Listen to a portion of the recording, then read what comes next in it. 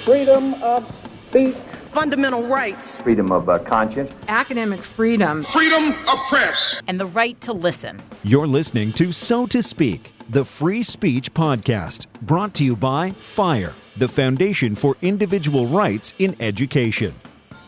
Let's get started. Hello and welcome back to So to Speak, the Free Speech Podcast, where every other week we take an uncensored look at the world of free expression through personal stories and candid conversations. As always, I am your host, Nico Perino, and as sometimes the case, today I'm also joined by my boss, FIRE President and CEO, Greg Lukianoff. Hi, Greg. How are you? You're in your new office. Yep. I got a window. It's kind of exciting. You had a window before. Oh, yeah, but this looks at things. Coming up in the world. Oh, I shouldn't say anything. I'm sorry. Oh, no, you didn't say anything. It was Greg's idea, Caitlin, to have you on the podcast. He's, I know, always been an admirer. I'm a huge fanboy. I love her stuff. Oh. You're amazingly unafraid of going into all sorts of controversial topics all over the map. I admire your wit, your style, and your bravery as a journalist. Yeah, let me give the full bio here, and then I was just about to say, because my father very famously, and this was he taught at Berkeley forever, and he gave this introduction to somebody, and it was just evidently my father was extremely funny, and it was just the greatest introduction. It was like 25 minutes long, and nobody cared because it was so great. And then the speaker came up and he said, "Thank you so much, Tom. I have only two things to add to that. My name is Richard Ellman, and my subject is James Joyce." It's actually our podcast listeners might know, a recent podcast I had on Bob Korn Revere, who's a lawyer in the First Amendment community. And I just he's been on the podcast so many times, I just forgot to say that he was a lawyer with Davis Wright Germain. I was just like, oh, Bob Korn Revere, and he wrote a book. Right. But hopefully most of our guests recall Bob from the previous podcast. But you, Caitlin, you are a staff writer with The Atlantic. You're an author of two books, Girlland and To Hell with All That. And your writing is wide-ranging. I listened to you on Barry Weiss's podcast talking about abortion. I listened to you on Persuasion talking about free speech and many other things in preparation for this. Okay. But we at FIRE have been interested in what you've been writing for many years now. You wrote about Title IX and due process, which is obviously an issue we work on. You also wrote about comedy in higher education. Oh, so, yes. A little bit of background here. Greg and I worked on a movie with Ted Balaker called Can We Take a Joke, which is about censorship in comedy and Lenny Bruce. And the main thought behind it, and Greg, correct me if I'm wrong, because I think it was your idea, was like Lenny Bruce would not survive a minute on the modern college campus. Oh, no. And we came out with that movie watch this in November of 2015, and your article, That's Not Funny, came out in September 2015. So we Oh, good. I thought you were going to say it came out the next month and that I had tripped the whole movie, and now I'm pretending I haven't seen the movie. Okay, good. No, you scooped us. You scooped us. And it was fascinating because you talk about the National Association for Campus Activities and the sort of comedy that comes out of that. So if you could wax poetic a little bit about that experience. Like, how'd you even come up with this as a story? Is that where we're starting? Well, I'm always thinking about, I was born in 1961 in Berkeley. So my whole childhood was the free speech movement. My father was a lefty, but he was born in 1923. So he was like a lefty who had like a good jacket or whatever. But he, and he saw the foibles of the movement and he saw the grandiosity of the movement, but he certainly supported it. And I remember coming home from second grade one day and there were all these like kind of quasi grown-ups in the living room. And I went away at the other side of the house. And my mom said, oh, the graduate students are striking now. So the seminar's in our house. Like, okay. But the idea was, and so whenever I get despairing about life on campus, I do remember that in my childhood, Berkeley, literally because of the students' valorous actions, mostly valorous and in some ways kind of silly, but c'est la guerre. The city, we got invaded twice by troops. It was really, there were just riots all the time. We were the really radical thing went on in the public school system. We were the first school system to integrate without a court order in the country. And that happened in second grade, and we almost got school delay. And all the national media came because it was like a feel-good story. And then the Friday before the Monday of the first day of school, the Huey Newton verdict came down. And everyone said, oh, we can't go to school. It's going to be riots. And there were riots, but they were kind of like exhausted riots, and school did go on. And so anyways, I'm just always interested in the young, and I fully understand it's not my world. I am 60. I hand the keys over, it's their world, and they're making a world for themselves. But as an old person, I have no Didn't you just write a piece about how you're an old person now? I did. Yeah. I'm getting all the mileage I can out of this experience, but it seems like I don't have to rush to get it all in because it's not going away. But so now you get to this age and you're not in the culture. You're not deeply critiquing the culture. You're kind of like a traveler from an antique land. And you're like, oh, so taking it in this direction. Okay. But what I learned from Berkeley is that the notion that what undergraduates are doing, extreme liberals will always say, oh, these conservatives, they'll label you a conservative if you question anything going on campus. And they'll say, oh, you're so silly and provincial that you think that what happens on colleges is important to the future of the country. And I just think, excuse me? Like, if there's any greater validation that they should all just be closed up, unless they're schools of dentistry, as you said before we went on the air,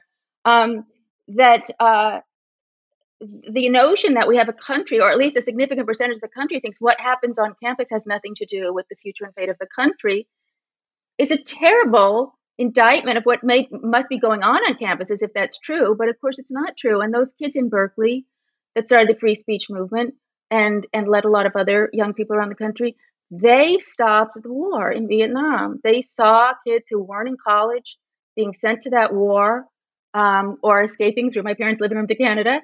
And they changed the United States Constitution because they said you can't send us to war without letting us vote on the people who are going to make those decisions. And so when I see things like that, comedy, which is always the province of the young and is always the province of people who shock, to see that the young people have these sensibilities was interesting to me, very interesting to me. Now, that said, I don't think the brightest of the young people are choosing the campus entertainment. I mean, they're not the most, like, you don't see the campus musicians there. You don't see like the guy who's got his like outrageous podcast or something. They're nice, like student activities kids. So that puts a suppressing thumb on the scale of art, I think, that's school sponsored. But yeah, it seemed really, it's just the whole thing. Just being an undergraduate seems just really grisly to me. But so that's why I thought about that. What's happening if comedy goes, then what? They came for comedy and I did not say anything. And then they came for little tweet personal essays and it was too late. Before Greg jumps in, a little bit of background on your piece. This National Association for Campus Activities, they host an annual conference where a bunch of comedians come in and try and compete for these very lucrative campus spots. Sometimes can pay up to $2,500 per spot. And often you can get 3 or 4 schools in a geographic area and do them one after another. So you're, clocking out at 10 grand for a week's worth of work. Mm-hmm. And you speak to how the comedy is just so sanitized so that it doesn't offend anyone. And the student activities affairs people really will almost bend over backwards to figure out ways in which a comic might offend, and then they'll avoid that comic. And the comics know this, so they kind of cater to this audience. They're gone are the days where you have the smoky room at the bottom of the student union, right. Open mic night with the transgressive comedy. I believe I recall you talking to Yasha Monk over at the Persuasion podcast mm-hmm. about like the days, the Berkeley basement where they'd screen pornography, for example. Oh yeah, and the free speech movement they had when they took over Sproul Hall with Mario Savia, that great movement. One of the things they did in the famous Sproul Hall was in the basement they played gay pornography, which was just in 1964. The notion that there were people, I'm sure, undergraduates didn't know what homosexuality was, and the notion that it would be that you would see pornography, and that the attitude prevailing in the occupied Sproul Hall was, well, don't come in the room if you don't want it. You don't have to see gay pornography. This is a huge administration building. And that we can see and listen to and discuss anything that's a kind of expression, that's not a physical action, or that's not taking something away from someone else. So it all. So I'm always thinking about that. But it's funny when you mention these pieces. I instead of thinking of the content of them, I'm thinking of like the war stories of getting them published. So I'm trying That's to why like. you're like that. This is this is where we're starting. Yeah, well, it's kind of like the main dialogue in my head is like, oh God, and then the other's like, what was that piece even about? But there was a notorious editor who was on his way out who caused me problems there. But it gives me the edge I have today. Yeah. Oh, and there are just a whole bunch of stuff that I was excited to comment on in that.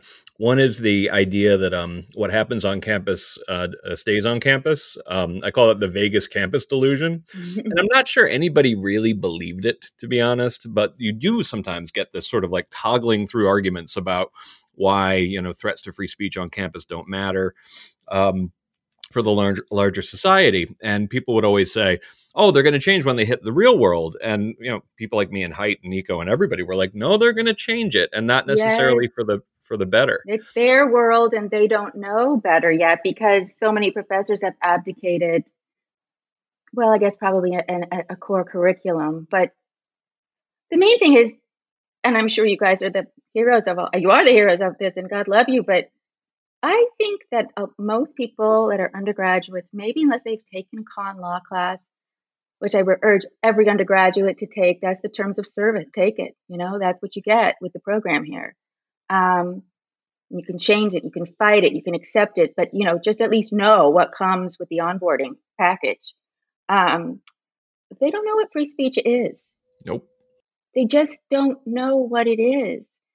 And getting back to Berkeley, and we're talking about something that happened 60 years ago, was a really important thing.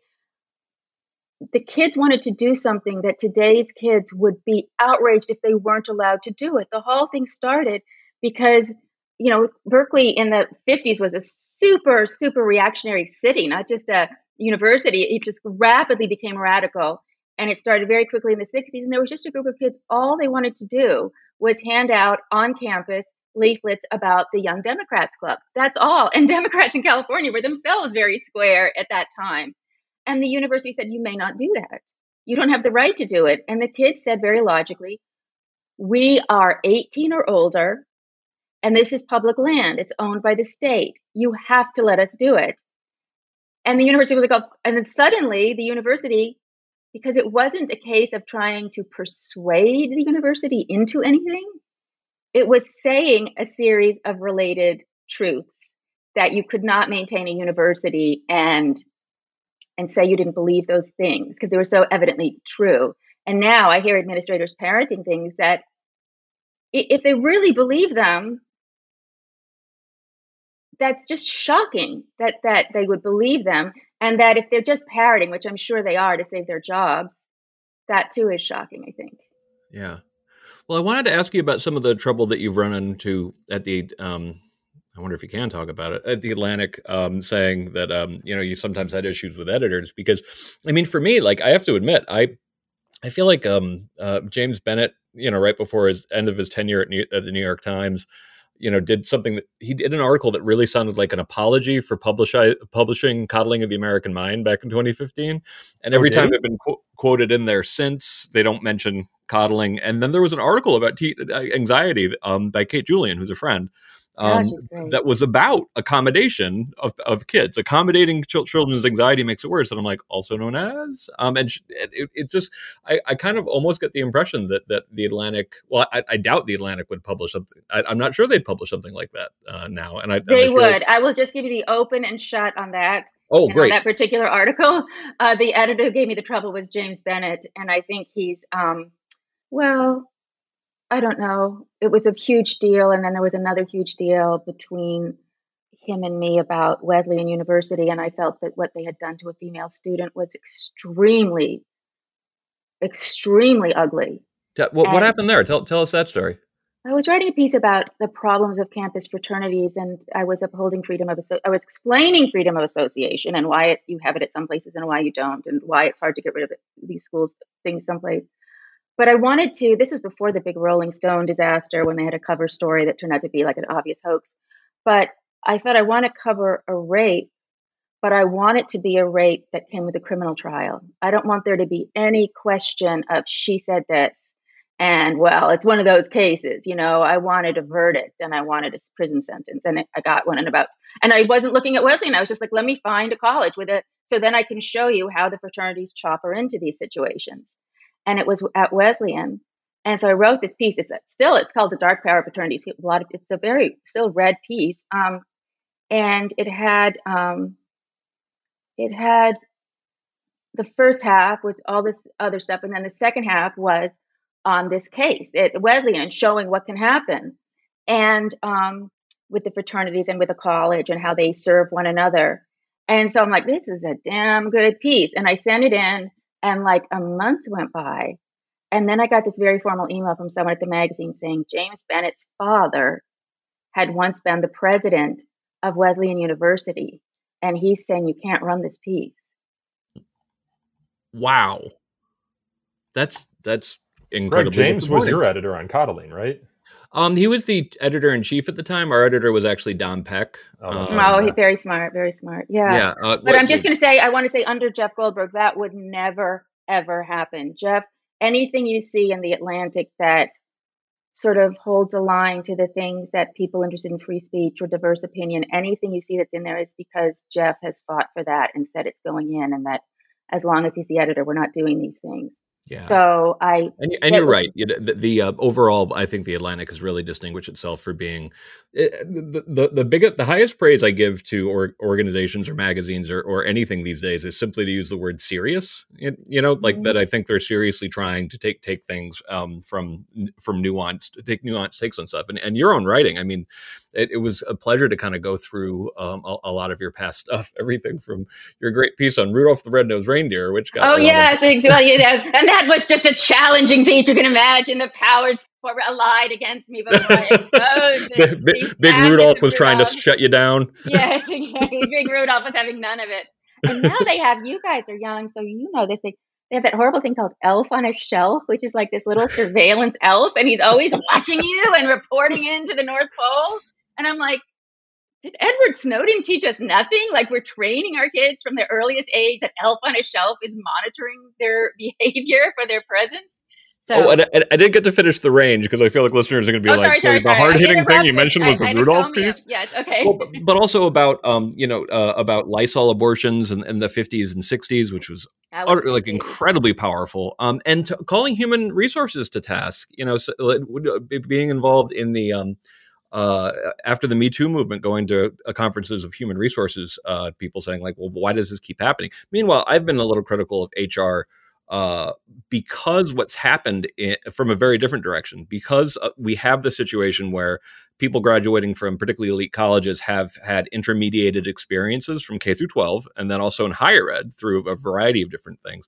One of the things that Hyde and I are being told is that people from corporations all over the country is that people are going to HR not for sexual harassment, but for just any kind of everyday abrasion between them and other employees. It could be as simple as a disagreement. And it was very helpful for me to remember that it's like, right. And there is a very serious job that they should be doing. And although they don't do it that well, that serious job. And the whole scam of HR, you go to these conferences and they're kind of giving you like, they're kind of philosophical ideas about people and how to treat one another. The whole thing is indemnifying the company against lawsuits. That is the entire thing. And so they dress it up in this idea that for some reason in America's corporations, like if you actually have such high-minded people, like put them up in the C-suite for God's sakes. Like what he is, siloing these people over in HR, but they're not high. I mean, someone might be, but they are not there really to help anyone. And you're always better off with a union. Because a union's not going to like give you Disneyland passes one day and then eliminate your division the next day, So, but yes, to the extent that there's anything to do, and to the extent that anyone's listening, whoever has a problem that is sexually harassed, you call a lawyer first because they'll give you the advice and they'll take your case probably if it's a good case. Oh, this is the sad state of America. Let's move on. Moving on. well, I was going to ask on the topic of. That's not funny. Your take on the Chappelle situation, if you follow that at all. Of course, I watched it right away. He's a genius. it's interesting because I had very strong opinions one way, and then about a week later, sort of saying that I saw great worth in what he's saying, and I still do see things that have great worth. But in a park in LA, I just was at a volunteer resources thing, and there was a kid under a tree. He was just at the park, and my son stayed behind and spoke with this kid. And this kid, it's a trans kid, and he's from the Midwest, and his parents have rejected him, and there's really nowhere else for him to go. And then he said to my kid, he's staying at, I won't reveal, a kind of a well-known shelter. He's 18, I think. And then he said to my son was like, well, I know this place and this place and this place. My son works at a nonprofit. Come there and we'll figure this out for you. And then the kid said, and this broke my heart, he said, but I have to tell you, I'm a Christian, and I know most Christian places won't take me. And it just so happens my son is a Christian. But I just thought, I thought this trans issue, it's easy to take it in a lot of different ways. But I thought, what, we are in a country where there are these kids and their parents don't want them anymore. And they don't know where to go. And they come to, in a way, the worst place you can come to, which is Hollywood. But so that was one of those real world experiences that really softens your heart and says maybe your heart needs to lead here a bit. But I think Chappelle had profound moments in that I think would have very much helped a kid like that and will help a kid like that. Because the great line in the show was when his trans friend is yelling up at him to the audience and heckling him. And Chappelle says, I believe you. And she said, I don't need you to believe me. I need you to understand I'm having a human experience. And Chappelle says, I can do that because it takes one to know one. And I just thought, oh my God, this is going to be so profound.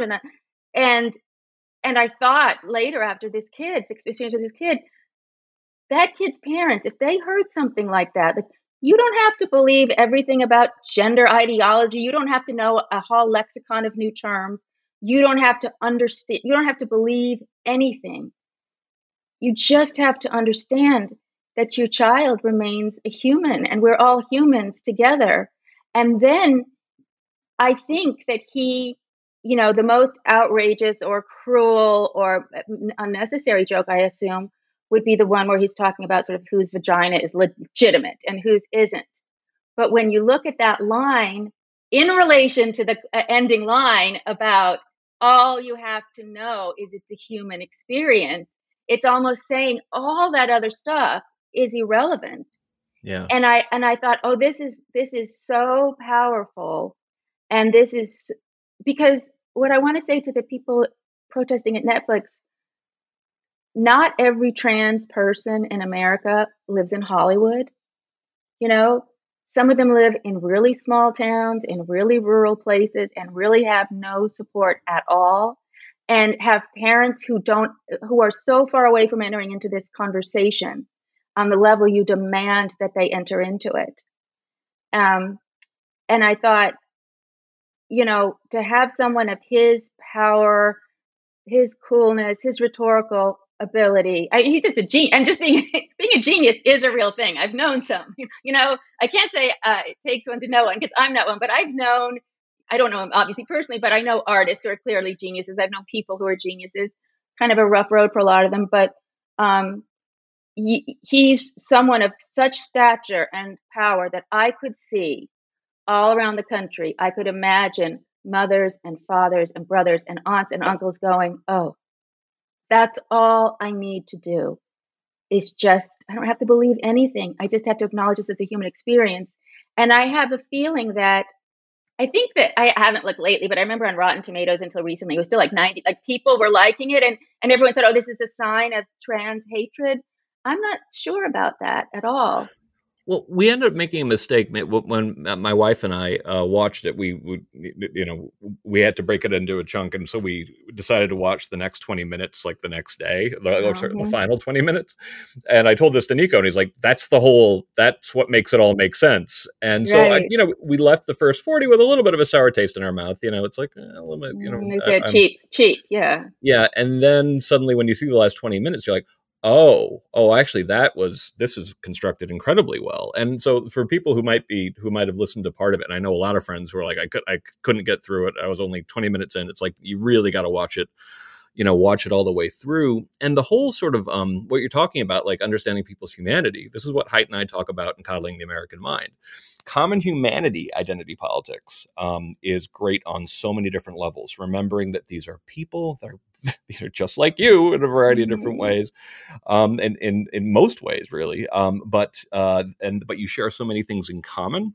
And one of the things that happens on campus, partially because, and that when I'm feeling uncharitable about it, I basically say that, some of these departments seem to come into existence with this idea that all life is politics, so therefore they act that way in everyday life. And therefore everything's an argument. It's all about coming up with the argument that nobody can really refute. And that leads to a priority on sort of like arguments that will always win in dorm rooms in colleges and in classrooms in colleges. And those kind of arguments are common enemy identity politics. Which can feel good in the short run, but I don't think, but ultimately I think it does so much more harm than good, even for the people you're trying to help. Of course, because as Woody Allen, God love him wherever he may be, or not love him. God does his job. God is. He's still funny. He's so funny, and I'm sure that whatever God's relationship to Woody Allen is not going to be changed by my opinion. But friends come and go, enemies accumulate. So by the time you've like separated yourself out into so many different finely tuned identities and oppose yourself to so many other people, you might start. I was talking to a teacher at a school, and they teach Catcher in the Rye. And there's a very strong movement of some of the teachers to say that the whole teaching should be about his white privilege. And I thought that would be kind of a boring lesson, because it's not really, it's like boring. Lesson begins on the first page, like he's at a prep school. His parents are rich. They live in the Upper East Side. Like this is about a certain social class. We can all identify it. But if that argument wins this year in that series, or that sequence, you're telling every white kid in there that they don't have any humanity. That even if their brother died, and even if they're brokenhearted, and even if they're reaching out for help and having to transfer from school to school because they keep, bottoming out, and even if a teacher makes a really ugly pass at them when they thought they had safe harbor at his apartment, none of that matters. You're not a human being. You're this, and you're only that. And there's a lot of teachers with vengeance on their mind in K through 12. A lot of teachers with vengeance on their mind. So it's sorrowful to me. But it was sorrowful to me when they ran that Hall campaign about Beloved. Amazing book. A 12th grader, and he was in AP. So I could definitely grant, as I said in a wickedly funny way on Mar,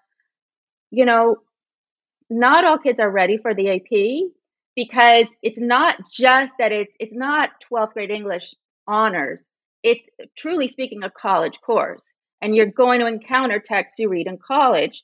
And yeah, Beloved is an incredibly, it's about someone saying she'd rather kill her children than take them back into slavery. So it's not, but then this woman going like, and then my son had a nightmare. It's like, lady, your kid's 18, like cut the cord, like my family was under for like a year. We were under the complete, oh, let me turn that off. Oh, there's one of my kids trying to get in. Go away, kid. It's my me time. It's my me time. But we lived under the reign of something called Scooby-Doo and the Cyber Chase. I still haven't watched it because it's like the ultimate evil is to be found in Scooby, because my son Patrick saw it. Is just terrified by it. So yes, when your kid's 5, you can come to your mom and you say, I'm having nightmares from this art that I experienced. When you're 18, like there's kids in Iraq that are 18, they don't go to their mom, so the whole thing was very strange. And I've taught to 10th graders, I've taught The Bluest Eye, which is a Morrison book, which has very hard scenes in it. And to 8th graders, I Know Why the Caged Bird Sings, which is Maya Angelou. Kids can handle a lot, and kids feel a lot of respect when you say, I know that we are all too mature to have a problem with what's going to be in this book, or to make fun of it, or to laugh about it, or to think it's something to joke about. but I want to tell you now what it is, because I know you're in the 8th grade now and you can handle it. Kids eat that up. And then they get exposed to these great books, but then mixed it. That's why it says, get rid of me, cancel me out, get rid of me. I keep trying, because by the same token, because what I want to say is no one should ever set the English department curriculum except the English teachers. But then they seem to be a ship of fools themselves, so many of them. And I cannot tell you, like in this huge curriculum overnight changes in the independent school world, 9th and 10th graders being given young adult novels. These kids can read Baldwin. They are 9th and 10th graders at independent schools. They rock. Their reading comprehension is uniformly high. They're interested in this material. They could read The Fire Next. They could read a lot of really great things. And instead, the teachers' committees are like, well, here's a book, it's like a chapter book, and they're putting it in. So I have no faith in anything at all, except I don't know. So anyways, that's very bleak, I guess. But well, public K through 12, like that's one of the things that, we wrote like a 5,000 word piece trying to sort of like explain around through all these CRT laws, and, they're always unconstitutional as applied to higher education. They're probably not unconstitutional in a lot of cases as applied to K through 12 if it's public, but that's partially because the state has some role. It doesn't mean they're wise though or well constructed, and it's been you're saying the right thing when you get dragged by both right and left. Yes, exactly. Crazy. And that's when you're winning. Yes. Well, yeah. As I told telling someone the other day, I said, I was telling my nephew about someone put a really horrible comment about me on Twitter, and I'm usually pretty stainless steel to Twitter, but for some reason I just had I didn't even have a membrane between me and this ridiculous comment. And I said to him, Spence, if I want to feel like shit, I have professionals on call 24/7. I don't need amateur hour on the Twitter, Nice. The controversy with Chappelle obviously caused a lot of rancor internal at Netflix. And in that sense, it's kind of parallel to at least what I've been hearing happening at newsrooms about the publication of pieces. We know, James Bennett, bringing it back with him, and the Tom Cotton op-ed. Barry Weiss left.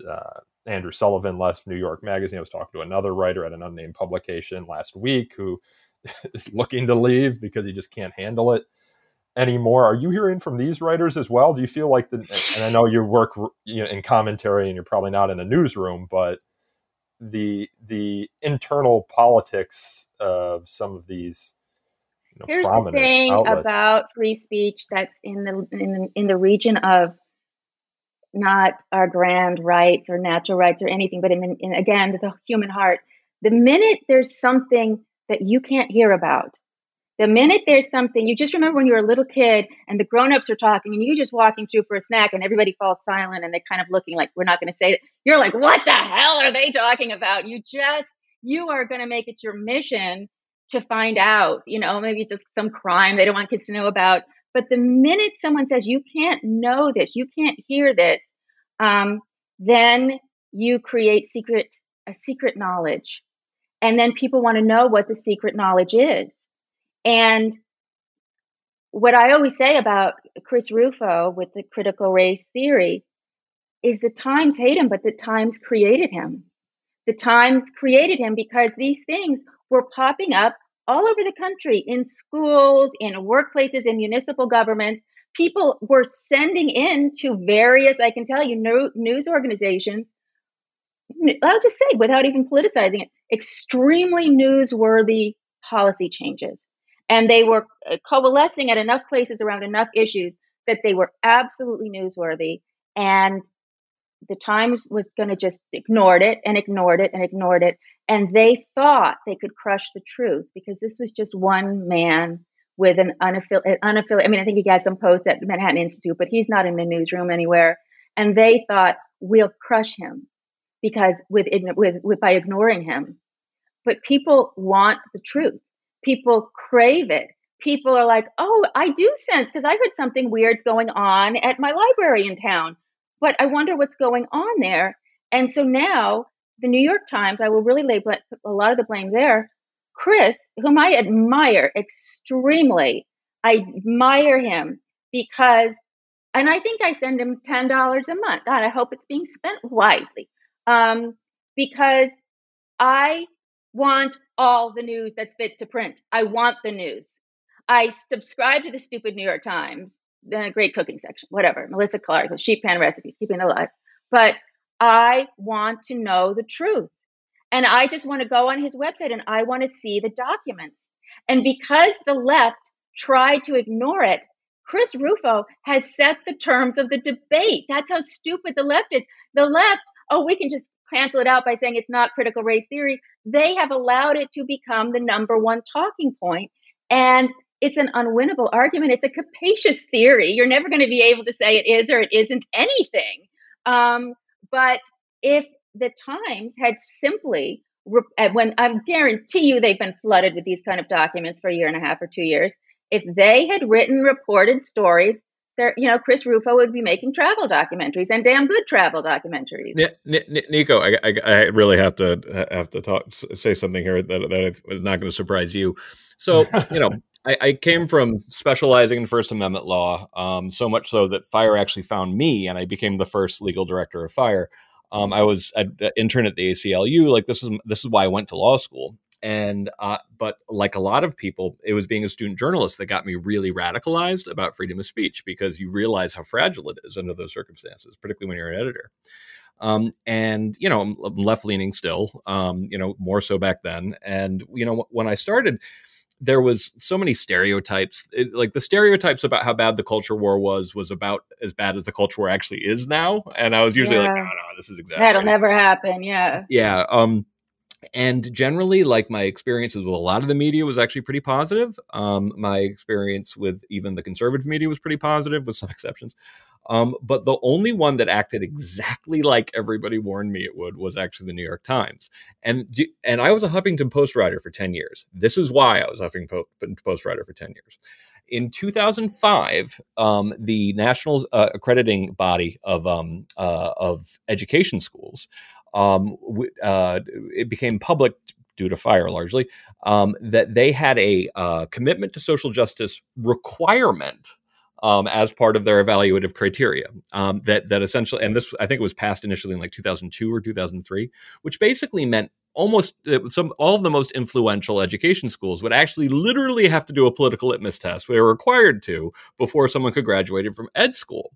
And I wrote what I thought was a really thoughtful piece about this. And I sent it to the New York Times, and I was always, in the arguments with the conservatives, it's like, and then I got it in, and I was like, in your face, because FIRE actually has people who vote for different people working the same office. And I got it accepted in 2006. And it turned out the chief editor was away. And when the chief editor came back, suddenly they're like, we probably can't do this for, I don't know, like a long time. And I asked, like, I don't know, maybe 9 months, and this was the hellish job. I think of all hellish jobs. Well, Dennis Miller's famous for saying that the second worst job in America is crack whore and the worst job is assistant crack whore. But I am going to say that the worst job in America is when you are the mid-level flunky editor who has to find the lie to tell the writer of why it's not actually going to run. Yeah. And so they're like, well, there won't be any room for 9 months. Yeah. The midterm elections will really be filling up the page. You don't have the pages online, dumbass. It's like, that is one of, I think, maybe the worst job. And then they couldn't even she couldn't even promise me in 9 months. The editor who had to say no to me, who originally said yes, was so disgusted by that when he moved on to this new publication called the Huffington Post, he immediately gave me a spot there. But we were trying. We still try to this day. We would send every press release at FIRE, oftentimes involving liberals getting in trouble too, but also conservatives, also, the mid-range of just apolitical stuff. And nothing. We would get almost no coverage, for this. And you're absolutely right. Like if it's something that he's a scholar who wrote Once and Future Liberal. Mark Lilla. Mark Lilla. And one of the things he Columbia. always says at the end is like, MSNBC, like if you paid attention to this, you could solve it. And this is a real thorn, even just from a political calculus, it's bad to have this as an issue that can be brought up.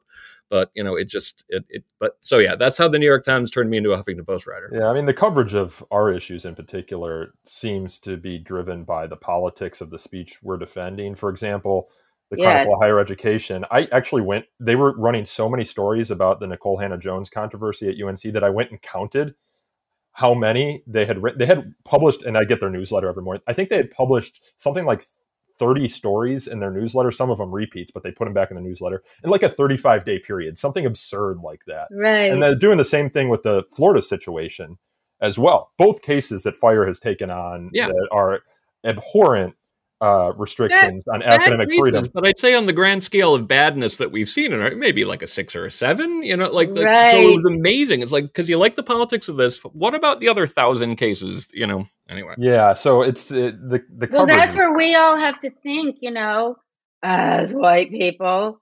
I do hear this very loud comment that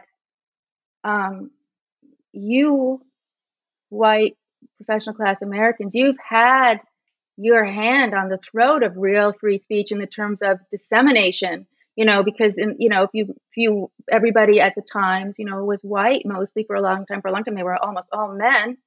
Even in my own lifetime, I was going back and looking at how they covered things, and so to have someone like Hannah Nikole Jones, who's so deeply admired, to have her not get, because at first I was like, well, why would any first year professor get tenure? But I think there's something about that particular position. Yeah, it's like professors of practice or whatever, they would get tenure.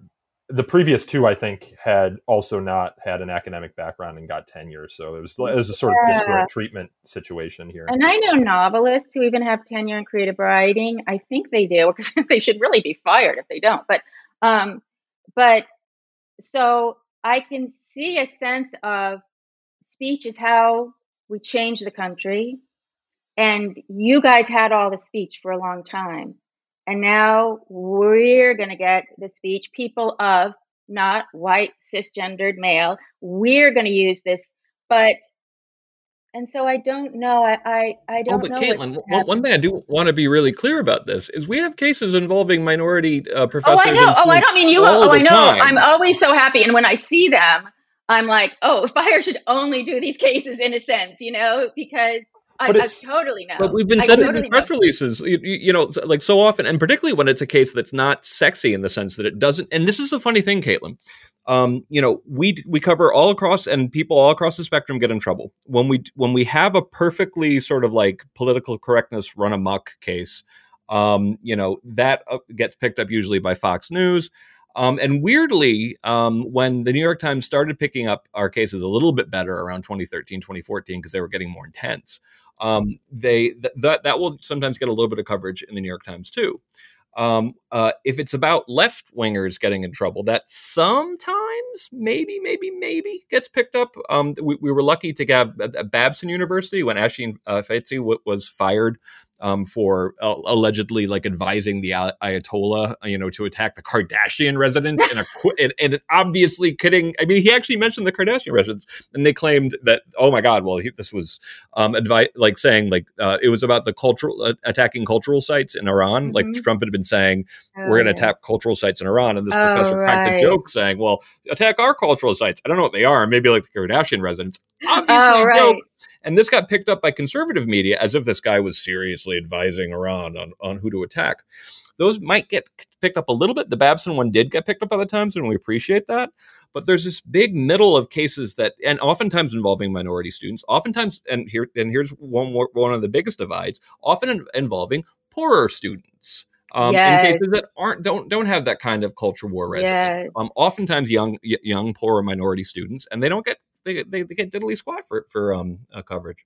Oh, I didn't at all mean to in any way denigrate you guys. You're kind of the only ones that are holding any kind of a Oh line no, here. I didn't take it that way. I just wanted to Yeah, be very clear that the particularly so many of our biggest cases, like the Haskell the Haskell case that we have. Oh, the other thing is they have preference for if it happens at Harvard and Yale, it's oh really yes, important. If it happens yes, at a community college, not so much.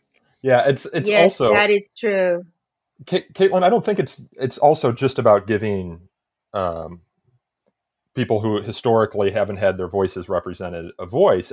Those voices also need to be paired with the right political opinion. For example, we have this case at Emerson outside of Boston right now, a TPUSA group, very polarizing group, what have you. They still have free speech rights, right? They were handing out stickers that said China's kind of sus on it, which is, teenager slang for suspicious. They were brought up on national origin discrimination charges at Emerson because they were criticizing the Chinese government. Now, of course, Emerson initially claimed that this was critical of Chinese people, but eventually in its finding report acknowledged this whole campaign was criticism of China. But they said, despite that, we are still finding you guilty of national origin discrimination and harassment because of anti-Asian hate being on the rise in the country, driven in large part by the COVID epidemic. So any criticism of China can drive, increase in hate crimes, whatnot, and therefore you're still guilty of this. The coup d'etat, of course, is the fact that one of the leaders of the TPUSA group is Chinese. Asian. Yes, Chinese American. Well, Okay. not Singaporean, but their Okay. basis is all it's anti-Asian. So it's not that they're trying to give these students a voice; it's that it needs to be paired with the right political opinion, Yes. of course. So, and God forbid that they should wrestle on that administrative level with, maybe it is suspicious to have slave labor. Maybe yes. it is suspicious to have people in concentration camps. Uyghurs. I mean, yeah, the thing that you always think about, what's the thing that we're going to look back on and be super ashamed about in the future? And for a long time, and I think there's been some work towards this. I always thought that sexual assault in prison rape was one of those things that we would look back and be like, why didn't we take this more seriously? But the thing that our grandkids are going to be pointing at us, saying it's like Hong Kong, Uyghurs, like why didn't you say anything? Well, and even right now in China, there's a famous tennis star, Peng Shuai. I'm going to butcher her last name, who just posted on Twitter about being sexually assaulted by the former vice premier, who's good friends with Xi Jinping. And she's been missing since November, I think, 2nd. Oh, yes. Nobody knows where she is. There was some sort of email that was set out by China claiming to be her, saying she's safe and sound, and I'm just taking time for myself. But you can see the type cursor on it. Like if you're receiving this email, you're not going to have.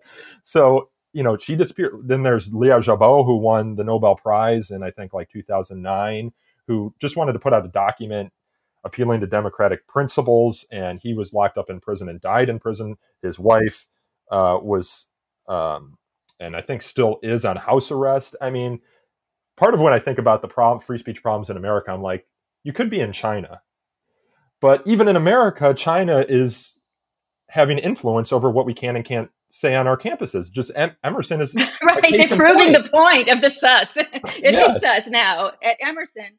But, I kind of went down as an American. I was like, what the hell's going on? Why are we trading with China? I understand that we can't invade China, I guess. I mean, foreign policy being what it is. Although if there was ever a cause, liberating concentration camps would be near the top of the list. Oh, and I think it will be a cause in 30 years. I think in much the same way the people ignored what was happening with the Jews in Germany. I think, and now it'll come to be one of those things like the Great Silence in America. Well, China I just want to say, I was talking to somebody about that whole thing, the concentration camps in China, and I said, it's always a mistake to talk to a really smart person who also knows things, because it's so disillusioning. Oh, I hate that. And I said, it's just the worst.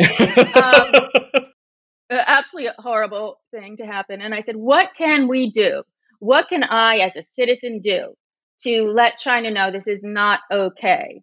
And he said, call your state government and say, no more solar heating panels from China. They're all made by slave labor.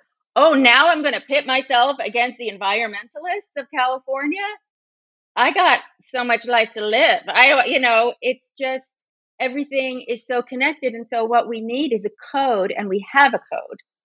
but people are trying to rip up the code is what I think is happening. When you say code, what do you mean? What code do you mean? I mean a code of, well, that's, foreign policy is something different, but we have a code where we're allowed to talk about anything, and we could say, I'm an Emerson student and I don't like these kids who put those stickers out. I know those kids, they're a bunch of jerks.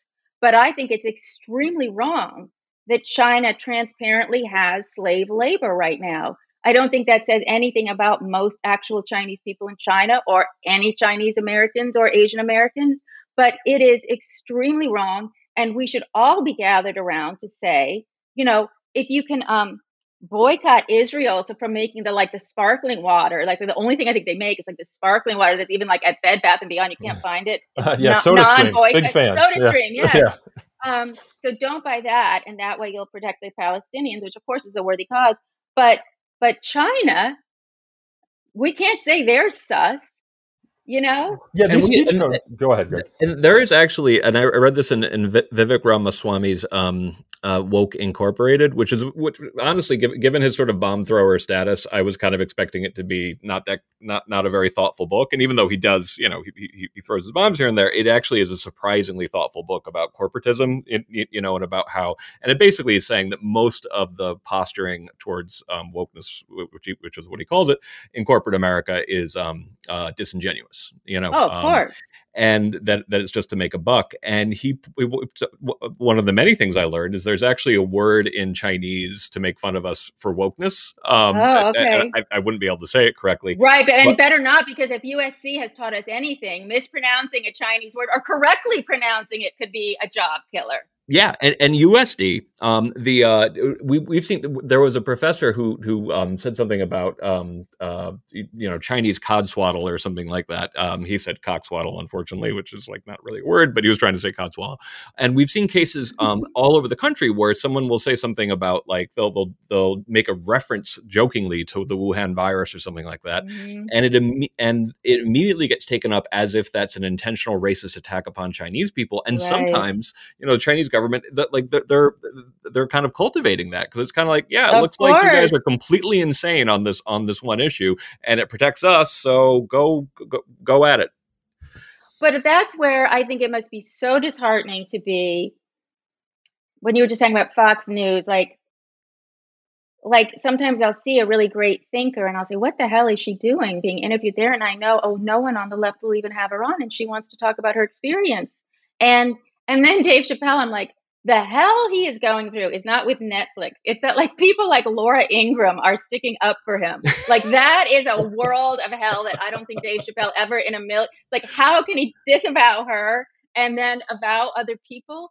Because we have these now I don't even know what the politically correct term is for people that aren't, let's just say they're not deep thinkers. Mm-hmm. And they have a few ideas, they're wrestling like a bone in their mouth. And if they can just say it over loudly enough, they'll get to do all these things and write their bestsellers. But they're horrible representatives for what we're talking about. There should be cool, kids. I don't know. It's going to be very hard for them. I mean, Fox, I can be critical of it sometimes, but there was a point at which, actually, this is pretty funny, Caitlin. At first, when I first started doing TV, I was on MSNBC as much as I was on Fox, which was great. There was a sense on the left that kind of okay, these are our embarrassments to us, so we should try to address them hands on. But yeah, it's and I was just talking to Charlie Sykes this morning. I did a podcast with him. You're a podcasting fool. Podcasting all day long. My joke is I get paid to pretend I'm an extrovert, so I'm going to have to take a nap after this. But he was writing about this stuff he was writing about political correctness and that kind of stuff in the late 80s and early 90s, and there was a whole bunch of people who were writing about this. Now, if you look at the people who are most critical of what's going on in higher ed, we're mostly either left or moderates, with Ben Shapiro as an exception. But a lot of the more serious critics are actually left-leaning people like Alice Dreger and me, for that matter, but or considered more moderate, like David French. And what's amazing about it is people will try to, dismiss us as being conservative. And it's like, no. The conservatives actually made this point in the 80s and 90s, and you dismiss them entirely, almost like they don't exist. So it's part of this really childish way of arguing that if I could figure out what your politics are, I don't have to listen to you anymore. It's a really frustrating heuristic. Well, it's very, someone, I was talking to a graduate student in a humanities program, a once great humanities program, and he said, it's like they're trying to persuade me of something instead of just, telling me that here's some facts, here's some books, read them, come back, let's discuss. It's like they're saying things that are somewhat implausible to me. And then when I say, oh, why is that so? They just double down on the persuading of this thing. But these college professors, they have got to get their heads in the game, because I'm convinced that this decline in college enrollment, it's not just financial, it's not just malaise or despair from the pandemic. I think there are a lot of young people in America who are saying, there's nothing really there for me, and they're not wrong about that. And I think that we don't want necessarily, and again, I support Chris Rufo 100% with my $10 a month. I literally support him.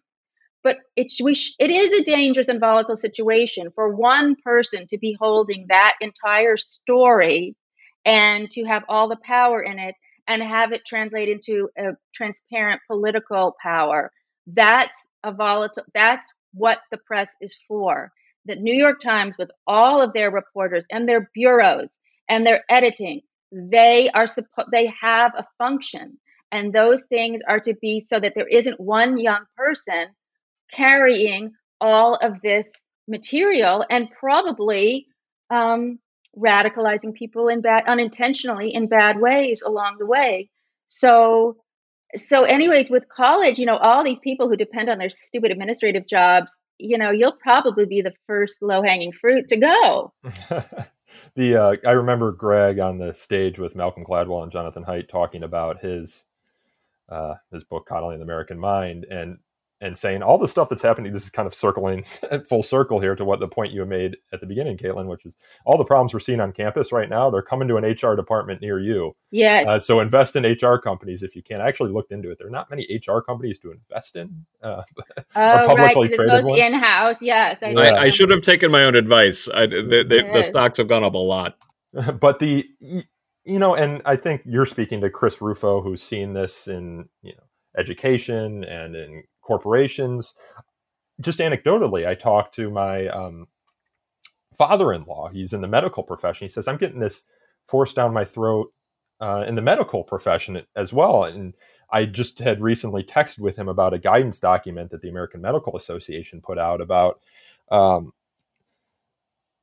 to talk about disequities in the healthcare system, inequities in the healthcare system. It has this chart of what the conventional language is and what the revision. Oh, these are always good. Okay. Yeah, and the conventional language, for example, Native Americans have the highest mortality rates in the United States. The revision is dispossessed by the government of their land and culture. Native Americans have the highest mortality rates in the United States.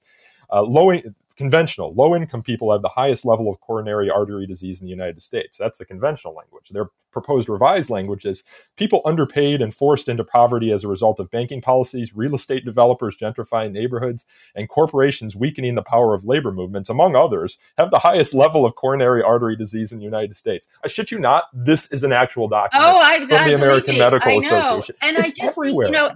As someone who has stage 4 cancer, I don't want these people spending a minute on their stupid speech code. Back in the lab, find more cures for cancer. Do not write your little private language that is just ridiculous. And you can't figure out, it's like we've come to a point where the physician doesn't know which one is a man and which one is a woman. Like, I don't know what's going to happen to American medicine if we really are going to falter, to these ridiculous codes. And what does it really do? I had this in a piece I wrote. What does it do when you have kids in a private school and you have to have those land acknowledgments that the land was owned by certain tribes? And that's very interesting to me, of course. But if you're going to put it in a kid's syllabi, then you say, and therefore we are paying rent to the tribe, or therefore we do this. We have this arrangement. We are repairing our historical wrong. But to just lay it out there that, you are sitting on land that was stolen as part of the California genocide and you can't do anything about it. I don't know. I don't know where it all ends up. It seems like just a genuflection without for the sake of it. Since I did want to bring this up at some point, we just got going on talking about so many different things.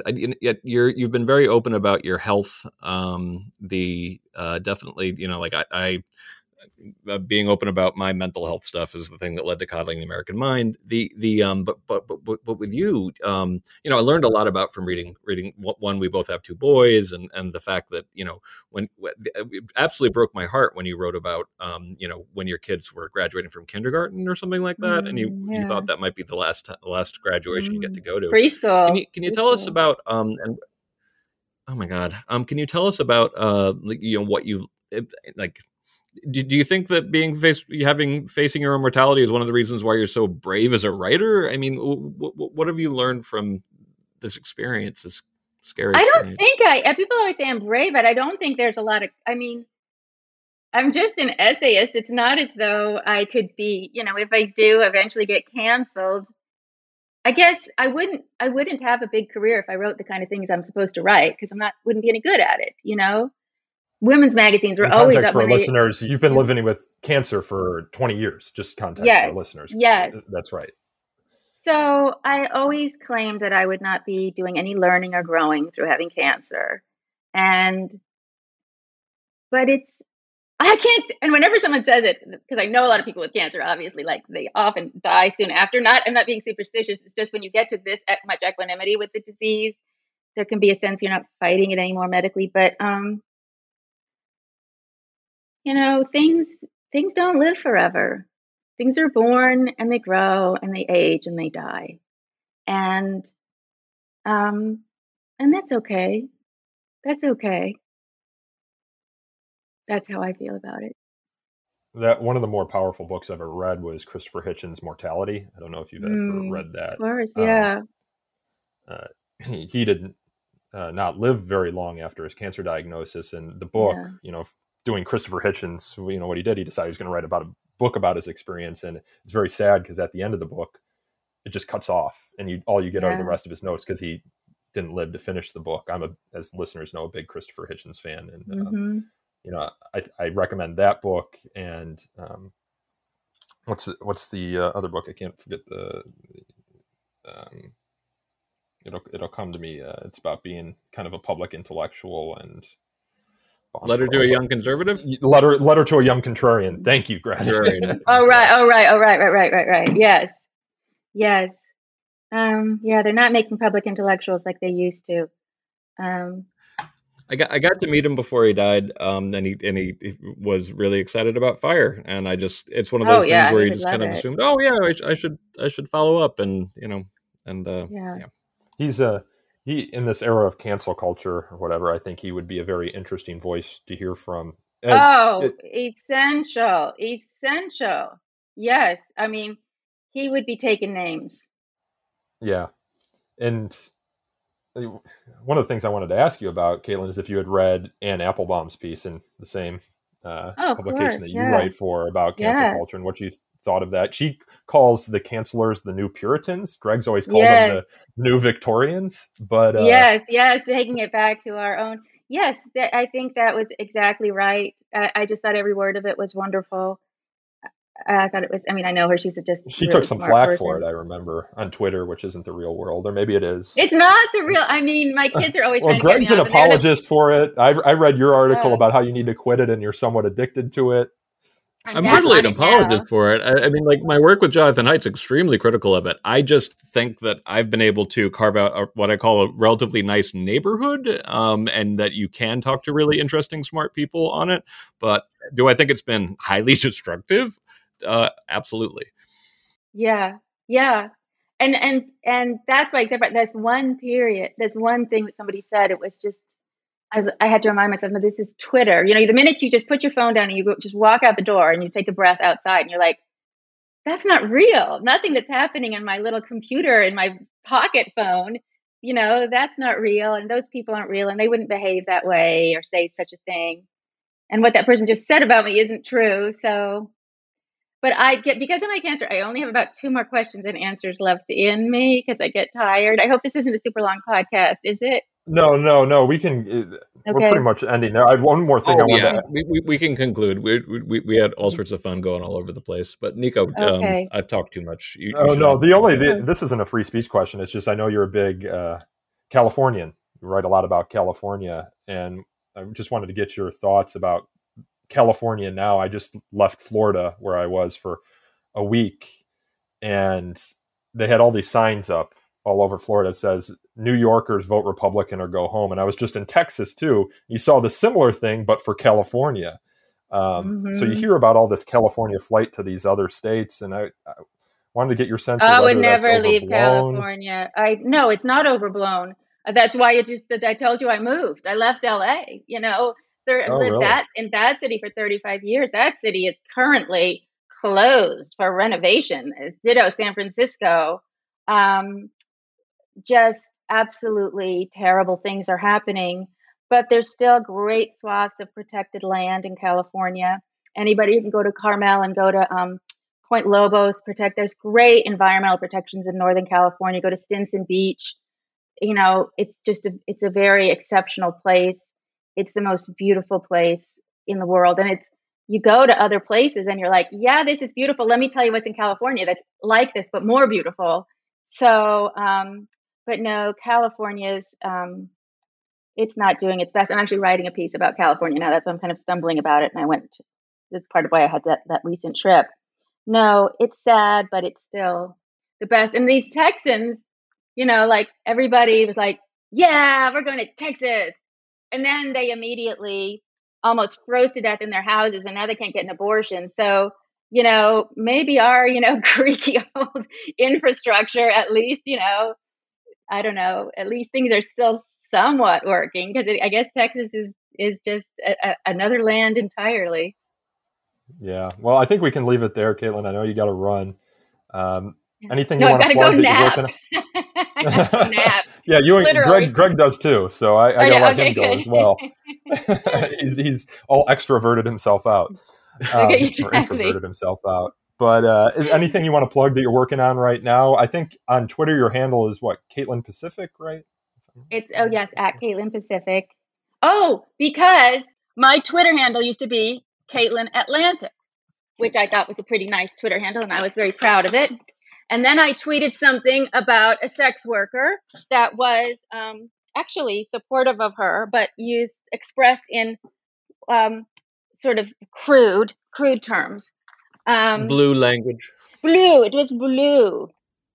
So what happened was I get a very long email from a very senior person saying that James Bennett has said, I can either take down that tweet or I must change my handle from Caitlin Atlantic.